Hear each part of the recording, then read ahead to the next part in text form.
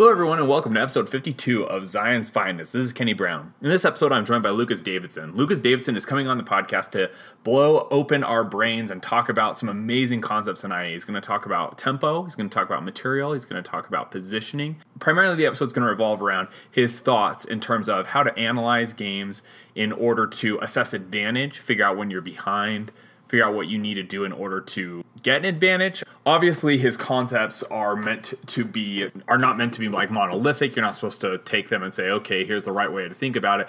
But they're tools that you're going to use in order to assess games. And this is not just for beginning players. I think there's a lot of players like me who you might be experienced in skirmish, but you might lack, like I do, you lack the analytical rigor that enables you to say, okay, how do I feel about material? How do I feel about positioning? Et cetera, et cetera, et cetera.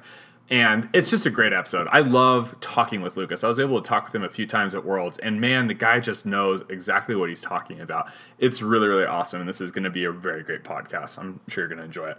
First off, a few logistics things. We're going to be doing things a little bit differently here in the future. Instead of having immediately going into the episode, if there's any news or anything like that that I feel needs to be addressed, I'm going to do it here at the start of the episode. So right now, the things I want to emphasize is people should go to the Google form that I'm going to have in the show notes to fill out our survey. We're talking about ways that we can improve the podcast, and I would love to hear any suggestions that you have. Please join us on the Slack channel. Send an email to zionsfinestia@gmail.com. But anyway, enough rambling. Let's get to the episode and listen to the brilliance of Lucas Davidson. Hello, this is Kenny Brown. I am joined by Lucas Davidson. Hello. Lucas Davidson is here to break our brains again. As I said in the intro, I wanted to have Lucas back on because Lucas, his previous episode has been by far one of the most popular episodes we've had on the podcast in terms of I got so much great feedback about it. I think one of the reasons why is because Lucas has got an incredibly strong understanding of the fundamentals of the game. He's not just good at the game, but he is good at the game and can explain to you aspects of the game in terms of like what it is that you need to do in order to gain an advantage. Now, he might be humble and modest about it, but that is just like the honest to goodness truth about why it is that he has been so incredibly successful with Imperial Assault. So what I wanted to do was have him come onto the podcast in order to talk about some fundamental concepts in Imperial Assault. The concepts are material, position, pace, and tempo. So this is going to be one of those strategy-focused episodes that we've talked about. And we're just going to let Lucas break open our brains, pour in the knowledge, and let's see where we go. Thank you very much for having me back. As Kenny said, we were going to talk about three things today. We're going to talk about material play, we're going to talk about positional play, and we're going to talk about pace and tempo. But why are we doing that? Why is this important? I hope to, over the course of this, that we're going to try and answer one question specific that I'm about to ask you. And that question is, who do you shoot? Now, Kenny, when you answer this, the one restriction I want you to have is you can't say a deployment card. You can't say I'm going to shoot Han. You can't say I'm going to shoot IG. You can't say I'm going to go shoot that Imperial officer by the terminal. What I want you to think about is it's the end of round one. You have your famous Drakata genned up and ready to go, and your opponent has left you some options. Maybe you have a shot on their biggest gun on the table. Maybe you have a fairly safe shot on something that's going to make some incremental difference in the game, but a place where you could retreat Drakata nicely. Or maybe you have a shot on one of their models that is holding an objective. So, off the top of your head, who do you want to shoot at the top of turn one? Top of turn one, I'm going to say my instinct is going to be to shoot the biggest gun on the other side. Okay, and what I think that shows, immediately is like you have some bias for material play, right? You want to get their most useful piece off the table. So let's talk about that for a second. Like when I say material play, what am I talking about? I'm generally think of material as useful attacks that are left on the table, right? So even though an Imperial officer may be a deployment, it's not super useful from a material standpoint. Mostly because he's not always threatening your material. That's a very good point. And sort of the question I want to pose here is, well, what if their material is worth less than Drakata, right? Yeah. Like, maybe my best piece of material is a Elite Weequay Pirate. Yes. Do you want to leave Drakata out in the open? to remove that pirate from the board? Most of the time, my answer is going to be no. So that kind of gets to like when should you play for material, right? Yes. And there are sort of 3 times I think about when you should play for material. When you can trade up, right? So Dracada's very like has a huge single target damage attack and can splash a lot on people around it. So if you can trade, like maybe you leave Dracada out in the open, but you get the majority of an IG. Yes. Or you get the majority of any of the big queen pieces, or a huge chunk of a unit because they're all clumped together, right? So that's one time I think you should really play for material, is when you can get more value out of the attack than what you're leaving exposed. Let me ask one clarifying question about that, Lucas, because this is something that I think about all the time, and I think about it more intuitively rather than systematically. So you use IG as an example. Like when you say, if I'm going to leave Dracada exposed, meaning that I have to be open to the fact that IG is going to kill Dracada at the start of the next round for whatever reason, doing a significant damage, do you mean like getting IG to where it's only within 1 attack of being destroyed, or taking away half its life, taking away a quarter of its life? I mean, like, IG's worth 12 points. Do I need to get 9 points worth of damage on Dracada, or on IG from Dracada? Is that what you talk about when you say trading up? That's a good question. In general, I actually even kind of like to not think about the deployment or figure cost here so much. Okay. I think you made a good distinction of, let's say, the upshot of after 2 activations in round 2. Okay. Is that your Dracada is off the board and their IG is off the board. Right, that would be so IG doesn't have a great way to, scuttle away or do something neat. Yeah. Okay. But that you are going to, when the dust settles, you may be up or down an activation in the turn order, but that their IG is gone and your Dracada is gone. Okay. And I think that's a pretty clear example of a quality trade up for you. Okay. I like it. The other example might be is, say they have a big unit like E-Rangers, right? Mm-hmm. If somehow you have 2 Dracada activations back to back, and that gets like 5 points of damage on 2 of the Rangers and kills one of them. Right, you've crippled the unit. Yeah, I guess it's not completely dead, but what is that one Ranger versus Dracada? I would call that a trade up, even though if you do like the figure cost, they'll have lost 8 points and you'll have lost 9 points. Yeah, that's a great point. Great point. I like that. So it's a lot of it is, we've talked about like useful attacks on the table. Mm-hmm. Especially in that Ranger example, you're probably removing 2 useful attacks from the table, or they're removing 1. So 2 other times, I think you should like play fairly aggressively for material. And we kind of talked around one of them, is when the deployment figure is about to be removed, right? If you have 1 or 2 life left on Dracada and there's no safe place for her to retreat to, try and go get her value, or try and go get Dracada's values worth. And then the final one is kind of the most obvious. When it's the direct path to winning the game, Yeah, you absolutely. have you got to kill Hera and R2, or Hera and a smuggler to win the game. Yeah. Okay, let's go kill Hera and a smuggler. And since so much of the game is about like removing pieces from the board, it's kind of not intuitive to think about when you shouldn't play for material, right? You want to go take their stuff away. Yeah. So reining that instinct in, especially for me, is something I'm always fighting. Like I've joked before with the Imperialists that you push dudes forward and you roll dice. Yeah, exactly. That's not always the best thing to do. Like you shouldn't always be making those aggressive attacks. Absolutely. Another way that I think about this personally, and I am totally guilty of this, is I take attacks of opportunity. Right? Like, well, it might not be a great attack, but it's an attack of opportunity. So hold that thought. We are about to get there. Okay, perfect. Right. Like this actually gets us really, really nicely into when you shouldn't play for material. Yes.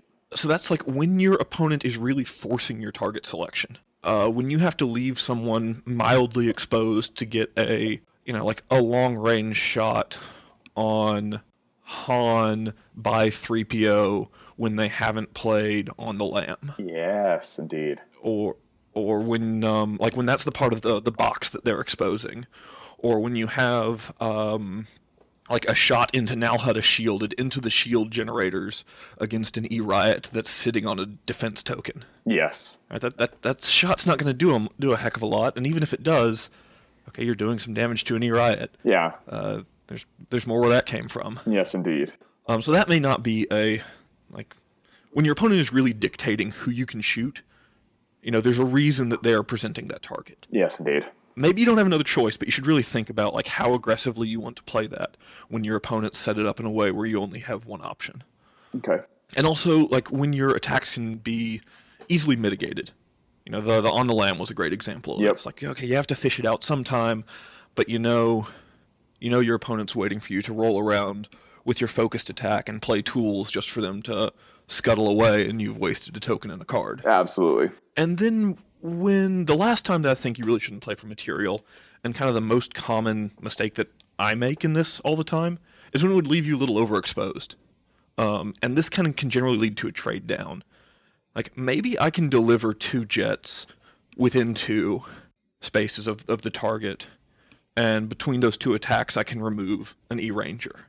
Yeah. But then Han goes and he shoots 1 jet off the board, and then Han's end-around shot happens and he shoots another jet off the board, and it's okay. Well, I did what I wanted. I removed this 1 hopefully focused Elite Ranger before he could do anything, but then I lost 2 jets for it. Yeah, that's a great point. So when it would lead to a short-term trade down, which is probably pretty easy to see if you sit down and think about it for a second, that's when you should probably rein it in and don't go for that super aggressive kind of material play.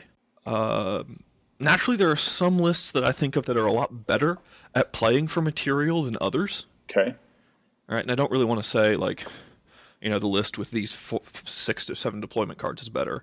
But in general, I think of lists with a lot of guns on the table are better, right? If I have 7 meaningful shots, and if I think about the world champion list, it has 5.5 meaningful shots. If I trade gun for gun with you, I'm going to end up with 2 guns left on the table, and you're going to end up with half a gun left on the table, or 3 guns and 1.5 guns left on the table. So things that can engage in that trade, and then when the attrition all dies out, they'll still have more meaningful shots left. I also think lists that have a lot of hit points and defensive shenanigans are really good at this, just because even if they leave themselves a little overexposed, which is something that I did with the 2 E-Jets and E-Riot Vader list all the time, there's just a lot of ways to limit the damage and kind of brace for the counterattack. Let me just push a little bit, not as a counterpoint, but just to kind of flesh this out, because I think I would have the notion that IG lists love to play for material because they've got the biggest gun, right? Like, besides Vader, they've got the biggest gun on the board. So can you just walk through that one more time, why it is that an IG list, in terms of that number of guns is a great example, why it is that IG might not necessarily want to always be playing for material? Yeah, and I think that's a good point. But let's talk about it kind of in a vacuum. Okay, perfect. Right. We are gonna the IG list I think has 5.5 guns, as I said, and just sort of going through it. Yeah. IG counts for 2 of them. Yep. He gets 2 shots. Yep. The 2 Weak Way Pirates are 2 more. Yep. Hera's a gun. Yeah. Greedo's a gun. Greedo's I'm sorry. a gun, yeah, and definitely. then I counted Hera as the half a gun. That's totally fine. Okay. Yeah, you could maybe add in another half with the big Jawa. Yeah. Right. Indeed. But you have to invest resources in order to get that big gun, right? Yeah. Yep. So that's one set, and then on another you might have let's think about non-IG scum actually for a second. You're gonna have 4 guns with 2 sets of pirates. You may have an Onar, you may have another scum hero. Then you're probably gonna still have Hera and the Jawa in there for support purposes. Right? So you're at 7.5 to 8 guns depending. And at this point, if you trade, if you just go down the list and say, I'm going to trade my 2 Weak Way Pirates for their 2 Weak Way Pirates. Yep. Okay, now I'm going to trade my other 2 Weak Way Pirates for their IG. Yep. Okay. All right, now it's starting to shake out where they have Greedo to my Greedo, and they have Hera to my Hera, and then I still have an Onar left around. Yes. So it can be, I feel like lists that just have more attacks or are less support heavy really want to play for this kind of attrition or this kind of material more naturally. That's a great point. Where I think IG lists, and we'll get to this kind of in position, I feel like IG lists really like to play a very positional game. Yeah. Okay. Because he can be so hard to pin down, and because he can reach out and touch you from a huge variety of places. Yeah. All right, like clearly his most efficient is within 3 spaces, but he shoots as well as a focused ranger, or a little bit shorter than a focused ranger. No, a little bit longer than a focused ranger. Yeah. If you don't spend the surge for accuracy. Yeah. So that's kind of what I think about when I think about material play, right? You want to get into the sort of like the melee or the gunfight very quickly. You want to start to set up trades. If you're playing a type of list that is designed to trade, you don't even really have to be terribly careful about making certain the trades are always trading up. Yeah. You can afford to lose 1 or 2 of them if your list is designed to lose 1 or 2 of them. Does that make sense? Yeah, absolutely. That makes total sense. Cool. So that's where I think, like, when you said, like, you're going to round the corner with Dracata and shoot at their biggest gun. Mm-hmm. That's why I think you have not a bias, but an inclination towards material trades. Yeah. Right. And that's kind of what you value. Yeah, absolutely. Well, on the other hand, if you'd said something like, I want to make certain that Dracata's a little safer, so I'm going to take the shot that I can retreat back to a decent position from, or like a hidey hole. That may show that you value positional play a little bit more. Of the 3 things, like of the 3 core concepts that we talk about, I think I am by far the weakest at positional play. Okay. Like I do wish we could get James on at some point in time, or just corner him and get him to write down his thoughts on this, because James Hedgepath is like constantly beats me because of better positioning. Yeah, you've talked about this before. We will one of these days we will berate him enough that he will have to join us. But peer pressure or bust. That's it. That's it. So when we talk about positional play, like, what is it? This one's kind of the simplest to think about. It's where your dude is, or dudette, where your figure actually is at the end of the day. But what are the goals? Like, what marks good positional play, or what marks effective positional play versus just putting a dude somewhere? Yeah. I tend to think like good positional play is trying to do 3 things. It's rarely doing all 3 at once, but occasionally you strike the perfect storm and can get all 3 things done. 1, you're trying to set up a better attack for later, right? If you were going to take the best attack, you would do exactly what you said out of the gate, right? You'd shoot at their biggest thing. Mm-hmm. You'd do the most material damage you could. Yep. You're trying to limit the amount of material that an opponent can remove. So it's kind of, instead of thinking materially like I'm going to remove as much of my opponent's material, you're flipping that and saying I'm going to limit the amount of material that the opponent can remove and really try and dictate their choices. And finally, you're trying to score some objective points. If you can do that with where your dude is, you're doing well. Indeed. There's a neat little corner on what I actually think of as the I guess both sides of Ooskru, really, where you can kind of do all 3 things on the stand by a crate and get 2 points map. There are the far corner crates still inside both of what I think of as like the hallways before the door. Okay. So the one over the bar yes. for the non-pillar side, yes. and the one just under the reflecting pool for the pillar side. Yes, I'm looking at those. Yep. So like you can, 1, set up for a decent attack later there.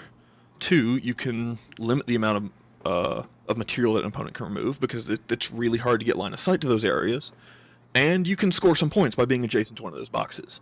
So that's like one of the scenarios that you can do both or all 3 under certain conditions. As the game develops and more doors open, that kind of dissolves, but at the end of round 1, that's kind of a neat place. Yeah. I steal everything from games I played when I was little, right? Yeah. In further proof that I stopped thinking when I was about 12. And the games I played when I was younger were chess, poorly, Magic, slightly better, and Texas Hold'em, slightly better than that. Okay. So yeah, I crib a lot of these ideas from those previous games because that's what I was taught. And I was remembering when I was thinking about this, like a chess quote. I could find the quote, but I couldn't find like a reliable attribution about this, or to the quote. And it's to move one of your pieces that's in the worst plight unless you can satisfy yourself that you derive an immediate advantage by an attack. So the big difference between chess and IA is a much, much more aggressive game. Yes. You're setting up to remove material much more quickly. You're not building these like giant support structures for the trade. Yes. Like you can be in some chess openings. But I think that rule is still really good, right? Like, check the second part first. Do you have an immediate advantage by taking the attack, by taking that biggest shot or playing for material? If no, then you should probably find whichever one of your positions is weakest and do what you can to improve it. Okay. What does that look like in terms of concrete play? Or maybe you can address it, or maybe you'll address this later.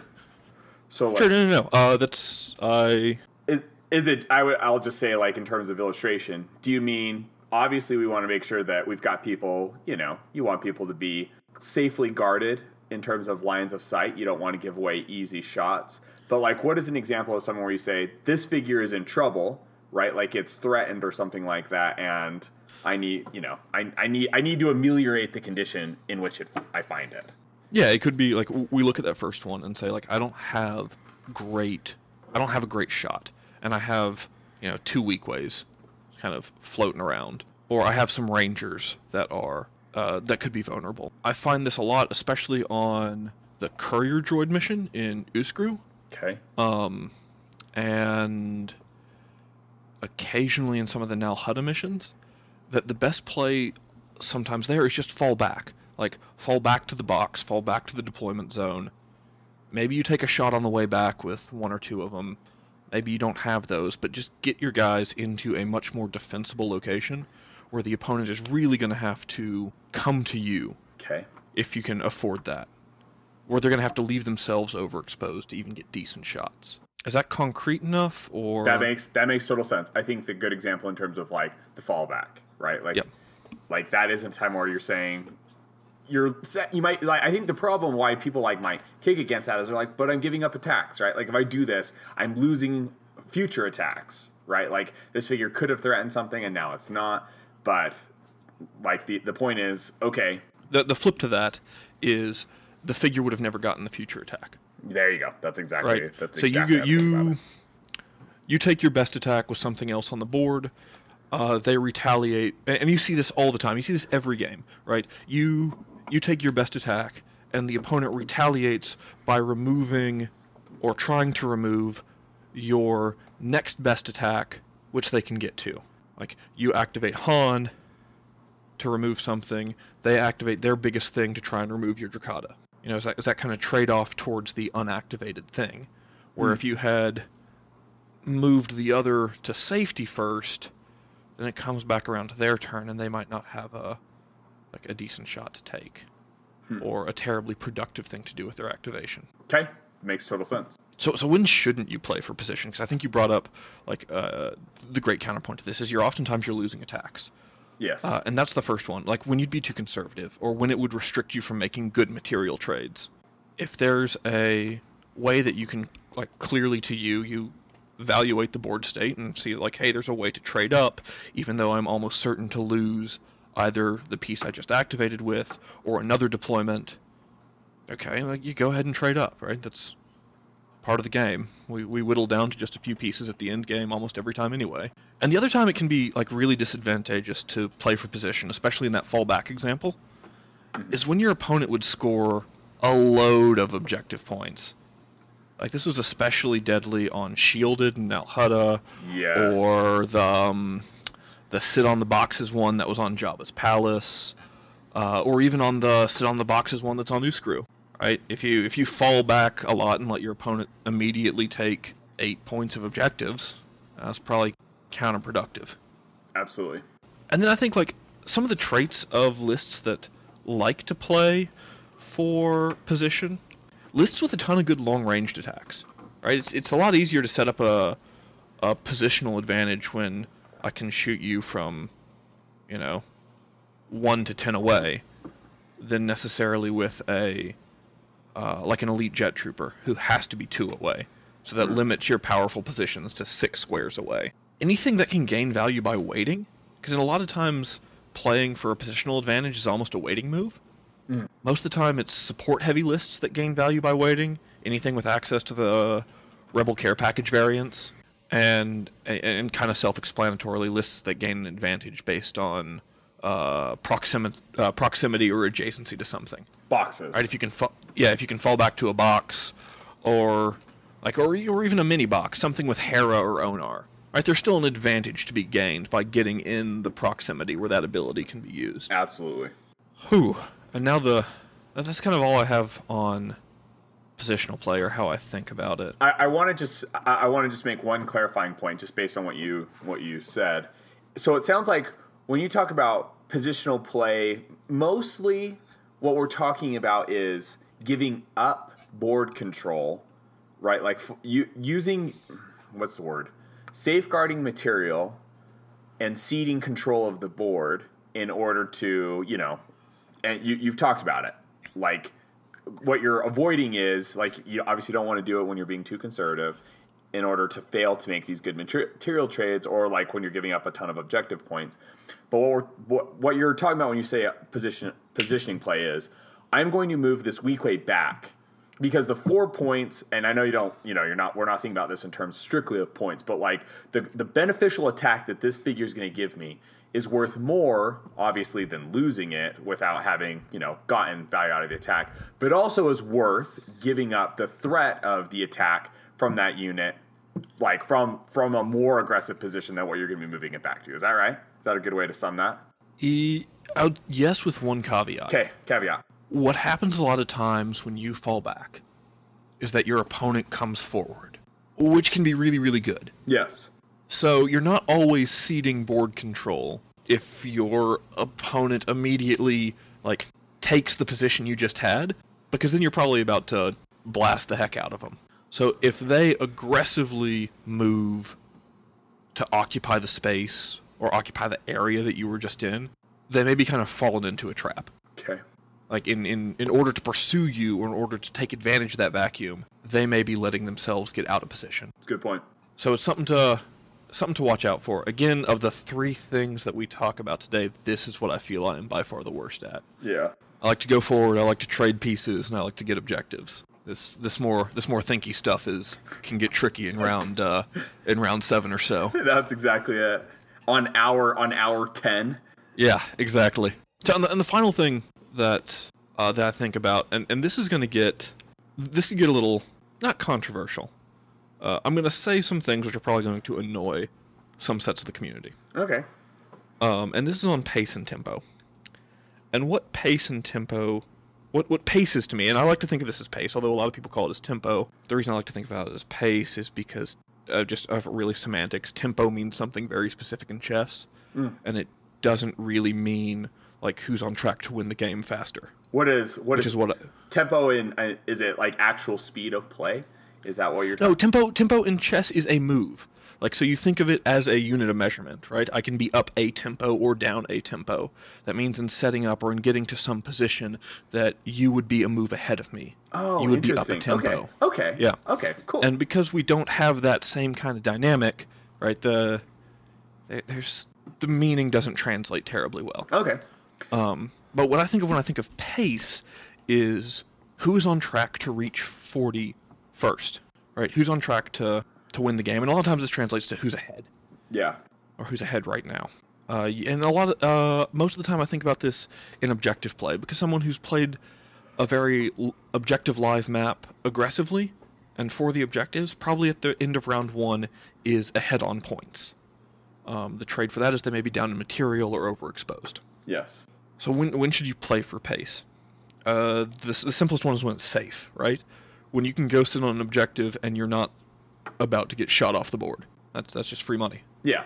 The next one is when the activation will gain more points than its cost. You see this all the time with an Imperial officer or a rebel smuggler. Like, who cares if it's going to get shot off the board? It's going to go score 4 points at the end of the round. Yes, absolutely. Touchdown. When the game is winding down, right, you'll see a lot of games start off to be very material focused, and then sort of in the back side of round 3, both players will start really focusing on scoring the objectives to push them over the edge. And being up 4 or down 4 there can make a ton of difference. Yes, absolutely. And now the 2 things that may, like when you should play for pace. And these may be the 2 things that might annoy some people. You should play for pace, so you should play to be up when you know your opponent will play slowly. whether this is intentional or otherwise. Okay. Right? If you're only going to get to the back end of round 2, and you're fairly, like, this, you need to be up at the end of round 2. Even if you're down on material for what would be a longer game, or even if you're down on positioning for going into a future round. Won't matter. You're not getting out of round 2 or round 3. The flip of that is also true. If you notice in your tournament play, all of your games get called for time somewhere in round 2 or round 3, you better be up by that point, or you're going to be losing an awful lot of games. Yeah, that's a good point. So whether you play slowly, intentionally or not, you need to pay a lot of attention to pace. So that's kind of there's a double-edged sword there. So that's where pace can get incredibly important, because the way you play a game that you think is going to go 4 rounds is much, much different than the way you play a game that you think is going to go 2 rounds. Absolutely. If you're just starting to, like, if you're just getting into Imperial Assault and you're just starting to play, like Kit Knights or a store championship, ignore the last 5 minutes. Sure, absolutely. Right? Like, you're there to learn, you're there to have fun. I really hope you don't have to deal with slow play. Yes. Again, intentional or not. I would also put one little caveat, not a caveat, a addendum on that. I feel like it is incredibly important for, I will say, especially with new players, it is very difficult to understand what is the word? Like the subtle texture of like what's going on, right? Like, especially if you have not played other miniatures games, war games, or like chess. Like, I've never played chess, right? Or, I mean, I've played it, I have a loose understanding of it, but I don't really know what's going on with chess. So Imperial Assault, besides X-Wing, was my first serious competitive skirmish game, okay? So there is a lot of like fine texture to like a competitive skirmish game that just has continued to completely go over my head, okay?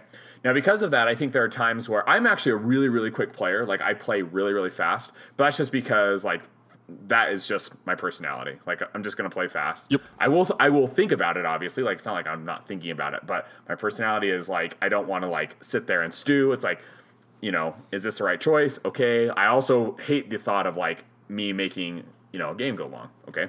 But I would say that for new players, you should have no worries about playing a little bit slow in order to get an understanding of the intricacies that are going on, right? And yes. I think most players, most like experienced players, would have no problem giving you that kind of time. Like, I was listening to the Fully Armed and Operational guys, and Andrew he's talked about this a few times, where I think he's a little bit of a quicker player, and he's talked about experiencing when people play a little bit slow. And even when it causes him to be at a disadvantage in terms of, like we're talking about this pacing example, and I think you're absolutely 100% right, but Andrew has, like, purposefully allowed himself to, like, take the disadvantage as opposed to, like, pushing the pace because, for this entirely not aesthetic, but, like, community perspective. However, on the other side, I would say that I feel like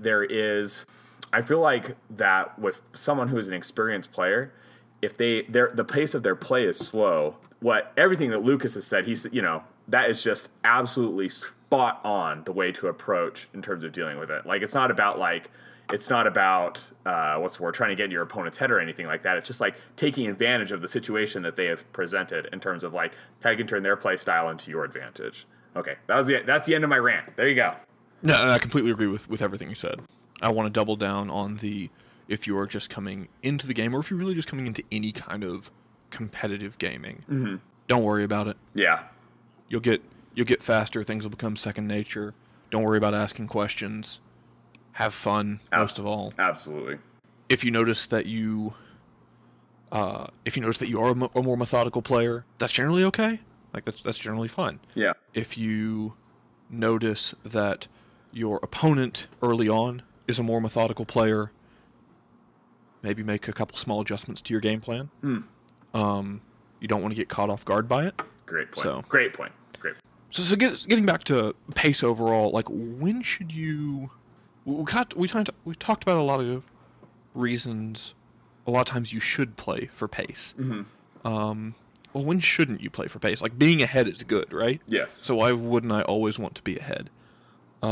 One, when the map doesn't allow it. Now, this is like a super obvious one. You can't aggressively pursue objectives in the Uskru droid mission. Yep. Step 1, score points on objectives. Well, I can't do that. Okay. The most common time I see people play for pace, maybe when they shouldn't have, is when it leaves you overexposed. Okay. Right? It just turns into, okay, you score 4 points on objectives, and I've scored 4 points on material by removing the pirate or whatever you had sit down. I've removed the one useful gun that you put on that objective. Even though the score is the same, it's 4-4, I have a material advantage. So, yeah, be careful about not to leave yourself too out in the wind. And then you shouldn't plan to play for pace early in the round sometimes or late in the round others. Now let me give some more concrete examples around those. You should not plan to play for pace. You shouldn't plan to pay. Tongue twister. You shouldn't plan to go for objectives. There we go. Late in the round, generally on missions that have the archetype of go grab a thing and take it somewhere, or just go grab a thing and score points. Nal Hutta Ranning Freight, the pick up the box mission on Mos Eisley back alleys are the two that are in rotation right now.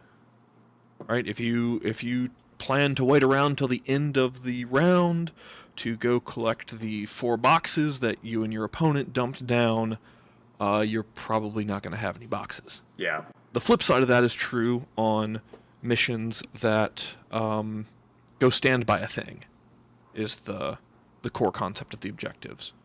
Right? You don't really want to, because almost all the time the stashes, the crates, the terminals, whatever you need to go stand by is out in the open. Generally doing so early in the round leaves you well overexposed. So there's some timing based on sort of the pattern that the objectives falls that you need to be conscious of. And then the kind of lists that play pace well. Lists with extra bodies, right? Yeah. If you can have, you need a body to go grab a thing or go stand by a thing. The Rebels have smugglers that are great at this. I wish hired guns were better at this. Strangely enough, Greedo makes a fantastic person for this, because it's easy to get his points back. He moves like 1,000,000 miles a turn. Yes. And if you shoot him on the table, he shoots you right back. Yes. So with his focused hunter cards. Yeah, Good. He's so good. He's so good.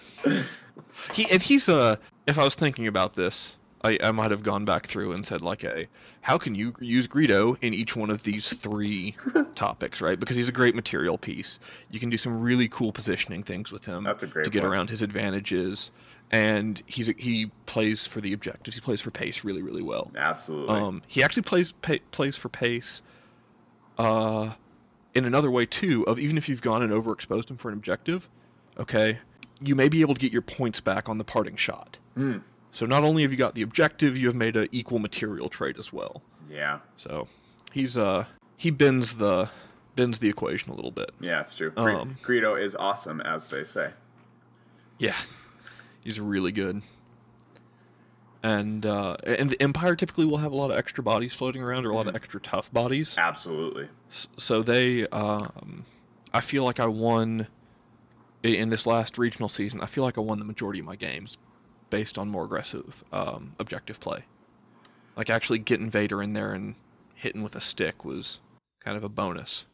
But we had 6 really live scenarios for a while. Yeah, I want to very much second that in terms of your play, just because not like I don't know if I have seen you play Vader, but I've heard so many accounts of you're playing a Vader that I think that it is very important to like highlight that point, right? That like Vader hitting people with the stick is not the biggest part of that list, but it's like you said originally in like your last episode, it's the double jets and then the other things that you are bringing, especially to put pressure in terms of exactly like with what you're talking about here, in terms of like maintaining the pace of the game, doing the objectives, like all of these things. And Vader's big stick is just a sweet bonus. Yeah, he kind of makes up in that list for bad positional play. Because opponents generally want to shoot him. Yes. Or leave him entirely alone. Yes. And if you want to shoot him, you're already shooting a target that has extra defensive shenanigans. Yep. So kind of like mission accomplished of the positional play, and all I've done is push dudes forward. Mm-hmm.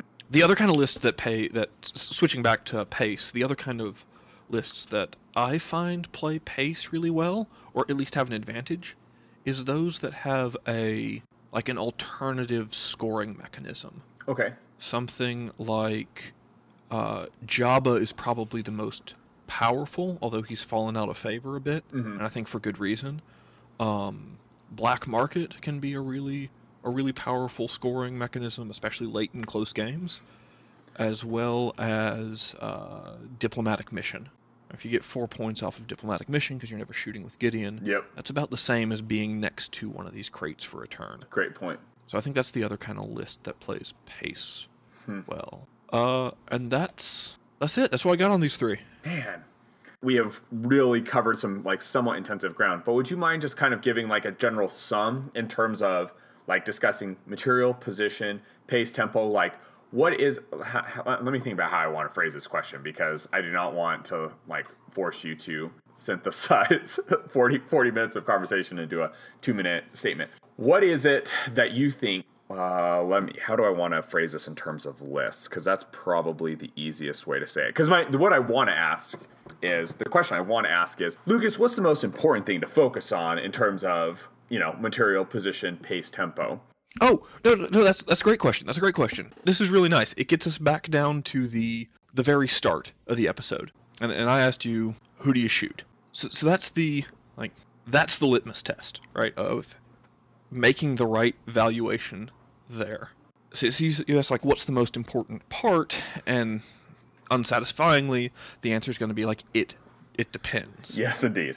But you're going to find situations all the time where you have to make a decision about how you want to play in the game, how you want to play this activation tactically. Mm-hmm.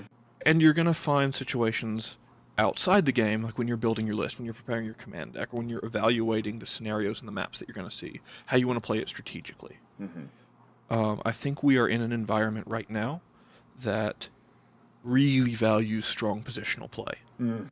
I think there are really interesting positions to be to set up and figure out on all three maps currently in rotation, and they've slowed the pace of the game down. You had a super live mission in Jabba's, very much, stand near the crates, and you had a middle of the road live mission in pick up the crates, especially at the end game. And before that, you had a super live mission on Anchorhead of Talk to the Patrons, and then a mission that became very live in the end game in pick up the crates and run them in for 10 points. Yes, indeed. So we've transitioned to a little bit slower pace, and we have transitioned to a little bit longer map. So positional play becomes much more important as pace slows down and material is not as readily traded. Mm. The most powerful tool that FFG has in changing, I think, the meta of the game isn't releasing new cards or figures. It's changing the maps in rotation. And those, more than anything else, when you start to think about what's valuable and what's powerful, I'd start by looking at the maps. Yeah. And seeing, am I going to get shots? Are we going to start to make the material trade early in round 1, middle of round 1, round 2? When is that going to start to happen? Where are my hidey holes in the maps? How valuable is it? Something like Mos Eisley, is still a fairly lethal map. There's not a lot of places to hide. No. But there are a few super valuable ones. Yep. I think Jake's podcast just did a great job of going through that a day or two ago. Yep. On the Twin Troopers podcast with Eric and Jake. Yep. Exactly. So I would say for the current tournament environment, really look at positional play. Great tools for this. The Twitch stream, right? Yes. If you can't get reps in yourself, go watch some of the recorded and see where people set up their box, or where people, if they're playing a more aggressive list, see how they try and avoid shots early in the rounds on these three maps. And then think about when it's the end of round 1 or the start of round 2, or whenever the material trade is gonna start happening. what you want to do with your list. Yeah. Do you want to remove that biggest gun? Do you want to maybe take a less than optimal shot, but have a fairly safe bit of material? Or do you want to just go get objective points because the scenario is super live? And I think that's all I got for real this time. Good. I want to. So you did sum this. You did sum this up. But I think that the important thing to emphasize is like the last thing you were talking about in terms of the list that you are playing. The reason why I think these three concepts and how Lucas has talked about them is so amazing is because what it gives you is the conceptual tools that you need to have in order to say, okay, I'm on Mos Eisley. I'm on Mos Eisley. Have got 2 regular rebel smugglers, and I'm against Darth Vader. Okay, so there's a lot of things happening, like in terms of like a lot of factors are going into how this game is going to play. Vader's going to be able to get into my grill really, really quickly, and there's not a ton of places to hide. Right? He can play a very aggressive game and start working to like, take your material off the board quickly.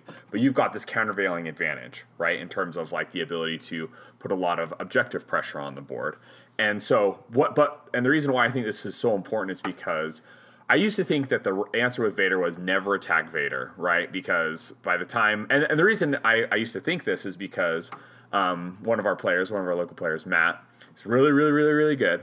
He said, his point was, by the time you have invested all of your resources into killing Vader, he was just thinking about this and just like along this certain dimension, not to say this is the only dimension, but by the time you've put all of your resources into killing Vader, now you've got jets like coming down, like coming right up into your grill, and you don't have the material, right? Like, or the resources with which to deal with them. And it's just kind of, so you just ignore Vader and kill the jets. That tended to be the wisdom.